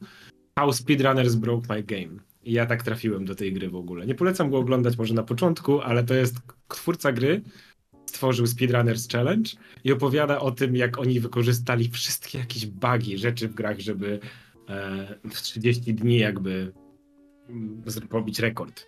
Nie? No i tam on mówi, no jak grasz, taki spokojny gracz powiedzmy przejdzie w 30 godzin, ja, który znam wszystkie tam sztuczki i tak dalej, powiedzmy przeszedłbym ją w 5-6 godzin. A speedrunnerzy to jest inne stanowisko, nie? No i oni tam przechodzą, ktoś tam przychodzi w 4, jak tam dociśnie na maksa i potem potem już gra zaczyna się zabawa bugami, nie? I ostatni koleś wymyśla odjechany system, w którym minimalizuje grę do rozdzielczości bardzo dużej, tak żeby mieć dostęp do całej mapy jakby, nie? I tym niszczy grę po prostu, nie? Jest mega klimat. I ja tak w ten sposób doszedłem do tego, no mi się bardzo podobało. Taki automation, survival, naprawdę fajny klimacik. Wygląda spoko. Wygląda bardzo prosto. Graficznie jest to taki trochę jak Super Hot, że masz postacie takie kanciaste i przedmioty w świecie. Spoko. Tak, mi to podeszło. No mówię, mi podeszło i zadziałało. Ja kupiłem, Mateusz, dodatek do Cyberpunka. Bo dowiedziałem się, że Cyberpunk zrobił generalnie duży update i wszyscy pieją z zachwytu, że gra nareszcie jest tak dobra, jak powinna być przy premierze. Czy tak jest? Trudno mi powiedzieć, bo ja się świetnie bawiłem na premierze również, na PC-cie, ale kupiłem ten dodatek i stwierdziłem, zamiast odpalać grę w tym dodatku jakby od razu, to sobie zacznę grę od początku, żeby sobie wszystko przypomnieć i zobaczyć, jak działa na bo oni dodali dużo patchach. mechanik w tych patchach, nie? Zrobiłem sobie postać, która według mnie będzie się fajnie grała, czyli zrobiłem ninja, który rzuca nożami we wszystkich. I powiem ci, że nie tylko przeszedłem całą grę i przeszedłem cały dodatek i zrobiłem wszystkie gigi w dodatku i wszystkie gigi w grze, ale zrobiłem praktycznie wszystko, co było do zrobienia w grze, poza jednym questem, który wymagał walki, na pięści, bo nie miałem builda pod to i nie miałem ochoty robić. Zrobiłem wszystkie misje, wszystkich postaci, wszystkich dodatkowych, fikserów. Już ostatnie, 10-20 robiłem zmaksowaną postacią na 60 poziomie, 50 street cred. I bawiłem się tak dobrze, że troszeczkę mam ochotę zacząć jeszcze raz inną postacią. To jest bardzo dobre w ogóle, bardzo dobry motyw w grze. To samo, co ci mówiłem chyba na początku, mój feeling z Red Dead Redemption. Że fajnie się gra po prostu jest dobra, wygłupiać. to po prostu się, fajnie się wygłupiać i kombinować. I powiem ci, jeśli używasz TikToka jakiegoś rodzaju, to mogłeś trafić na filmik, na którym koleś odpala przyspieszenie, Sandevistan i rzuca się z nożami i pistoletami i rozwala całą mapę postaci, zanim Sandevistan się skończy. W 8 sekund rozwala całą siedzibę przeciwników, bo wie, gdzie wszyscy stoją i skacze w powietrzu od okna do okna, bo wprowadzili dash, czyli możesz w powietrzu zrobić dash do przodu, co robi niesamowitą grę platformową z Cyberpunka i dlatego głównie świetnie się bawiłem, bo jest niesamowity traversal jest świetny teraz w tej grze. Jeżeli zrobisz coś takiego, to masz praktycznie Mirror's Edge'a, nie? Trochę tak, bo jest dużo takich ruchów, które zachowują pęd, więc jesteś w stanie też biegać po mieście, robiąc dasze, odbijając się od ziemi, żeby nie stracić pędu. I nie tyle, wiesz, rozpędzić się do 100 km na godzinę, co utrzymać taką prędkość, która jest praktycznie... Jeśli mam się gdzieś dostać do pół kilometra, to nie biorę samochodu, bo wsiadanie do samochodu sprawi, że będę tam jechał równie długo, jak będę tam biegł. Ja nie wiem, czy ja nie miałem czegoś takiego, że pod koniec gry były jakieś takie coś, co ci pozwalało skakać i w tymi skakami się lepiej komunikowało? Czy ty nie wiem, No czy to w jest tej to. grze? Znaczy, może to jest to, bo właśnie skaczesz, masz podwójny skok i masz dash. I Tak. dash cię bardzo rozpędza. Jeśli odbijesz się od ziemi później, to tego pędu no możesz to nie stracić. Tak, nie pamiętam, czy dasze były jak już w grałem, grze. jak już w oryginalnie, nie wiem czy w oryginalnej, ale jak już grałem, to było. To miałem to. Pamiętam, że to było super. W każdym razie Cyberpunk jest świetną grą, był świetną grą, teraz jest lepszą grą. Podobno mechanika strzelania, jeżdżenia samochodem też są poprawione, ja tego nie zauważyłem, Właśnie to ale... jest coś takiego, to jest też coś takiego, że ja pamiętam, że w ogóle nie było walki samochodowej, albo ja pamiętam, nie pamiętam policji, żeby była gdzieś. O, Przykład, czy coś to takiego. w ogóle ponoć przerobili policję. Ja starałem się ich unikać, ale jest ponoć dodany świetny max stack, gdzie jeśli dojdziesz do 5. poziomu policji, to wysyłają przeciwko tobie naprawdę hardkorowe oddziały. Jest jedna misja, w której z nimi walczysz, więc w sumie troszeczkę tego zaznałem. No jest, nie wiem, mi się ta gra strasznie podobała, bardzo mnie wciągnęła. Wciąż jest równie dobra fabularnie, a dodatek, stary? Dodatek jest o poziom wyżej. Jeśli pamiętasz, jak dobry był Cyberpunk fabularnie, to dodatek jest o poziom wyżej. Korzysta z tego, że wszystko jest zamknięte na mniejszej przestrzeni, że może się skupić na tych postaciach i myślę, tym że to jest settingu. ciekawe. I stary, troszeczkę tego brakowało w Cyberpunku, mam wrażenie, że nie masz żadnych moralnie pewnych wyborów. Czasami nie możesz podjąć wyboru, wiedząc na pewno, że to jest ten właściwy, a czasami nie masz w ogóle takiego wyboru, który jest właściwy. Musisz kogoś skrzywdzić. I tego jest pełen dodatek, także jest po prostu świetnie napisany. Ja bardzo polecam. Kosztuje 100 zł, także wiesz, Jesus, jak 3 chleby. Nie, bombeczka. Bombeczka. No to ja jedną rzecz jeszcze muszę powiedzieć. Ja teraz, tak jak kiedyś mówiłem Deep Rock Galactic, tak teraz Dark Knight. Dark Knight jest czymś, co oddycham od jakiegoś miesiąca i ja nie wiem, czy nie nabiłem tam nawet 200 godzin w ciągu miesiąca, czy coś takiego. Po prostu Cieszy grubo, mnie nie? to, bardzo, bardzo lubię Vermintide'a. Wkręciłem się bardzo mocno, bo bardzo lubiłem Vermintide'a. Mhm. I czekałem trochę i pamiętam, że odbiłem się na początku, bo ludzie mówili, że jest jakaś taka transakcyjna, że nie jest to przyjemne, że masz wrażenie, że po prostu jest wszystko jakieś skasynione i tak dalej, ale teraz jak odpaliłem, no to... A kim grasz? Ale teraz wszystkimi. Wszystkimi grasz, okej. No tak, jeśli masz 200 godzin.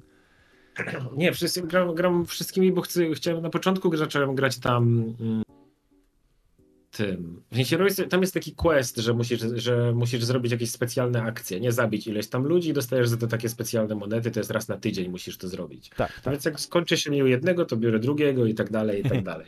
Najprzyjemniej mi się gra, w sensie każdy mi się dobrze gra, bo każdy trochę jest inaczej, nie? Ogryn jest dosyć łatwy, mechanicznie.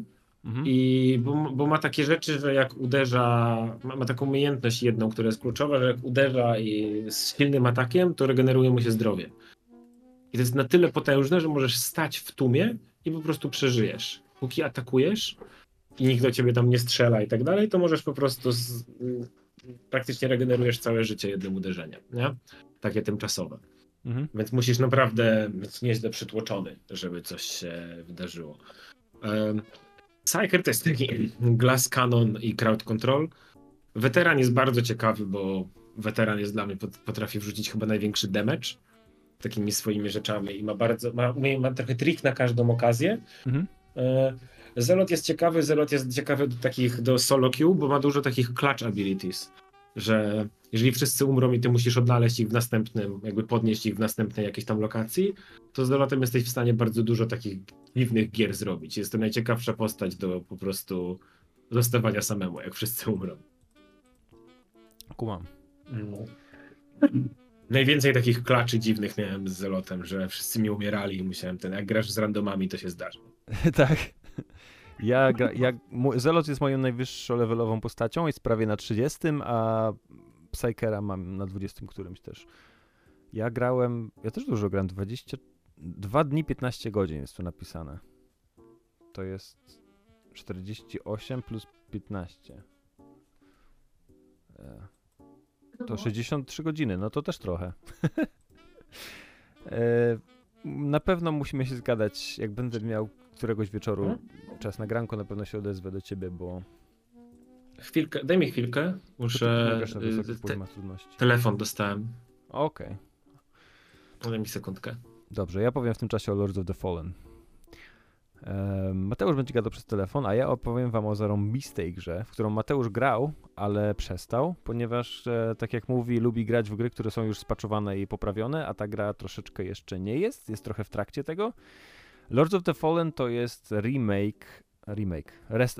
restart takiej serii, która jest polskiej produkcji. Nie wiem w sumie, czy deweloper jest polski, producent jest polski. Ta stara gra to było coś w rodzaju Dark Soulsów, to wyszło chyba kiedy czekaliśmy na 2 Dark Soulsy i kiedy ktoś był strasznie spragniony tego typu gry, to mógł w to pograć, ale było takie dosyć cienkie. A nowa część jest super zajebista. Ona jest...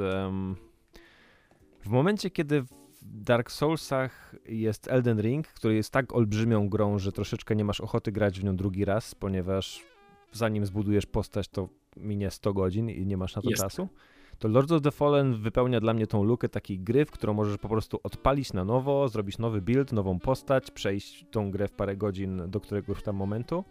Ja jej jeszcze nie skończyłem, teraz gram w nią wyłącznie w koopie z kumplem, ale no moim zdaniem jest super zarąbista. Jest bardzo fajna. Ja słyszałem, że zastrzeżenia były do tego, że że każdy trochę level wygląda tak samo, czyli jest łucznik, który czytam, łucznik, tak się mówi? Strzelający z łuku. No, łucznik. Łucznik, który strzela i masz taki róg i za rogiem stoi ktoś, żeby cię uderzyć. I tego jest, tak wygląda każdy poziom. Faktycznie zacząłem to zauważyć w pewnym momencie, ale czy... I ludzie mówią, że jest też bardzo dużo leveli, gdzie jest po prostu o przeładowanie przeciwników. A, to chyba troszeczkę spaczowali, bo zauważyłem w pewnym momencie, że jest mniej.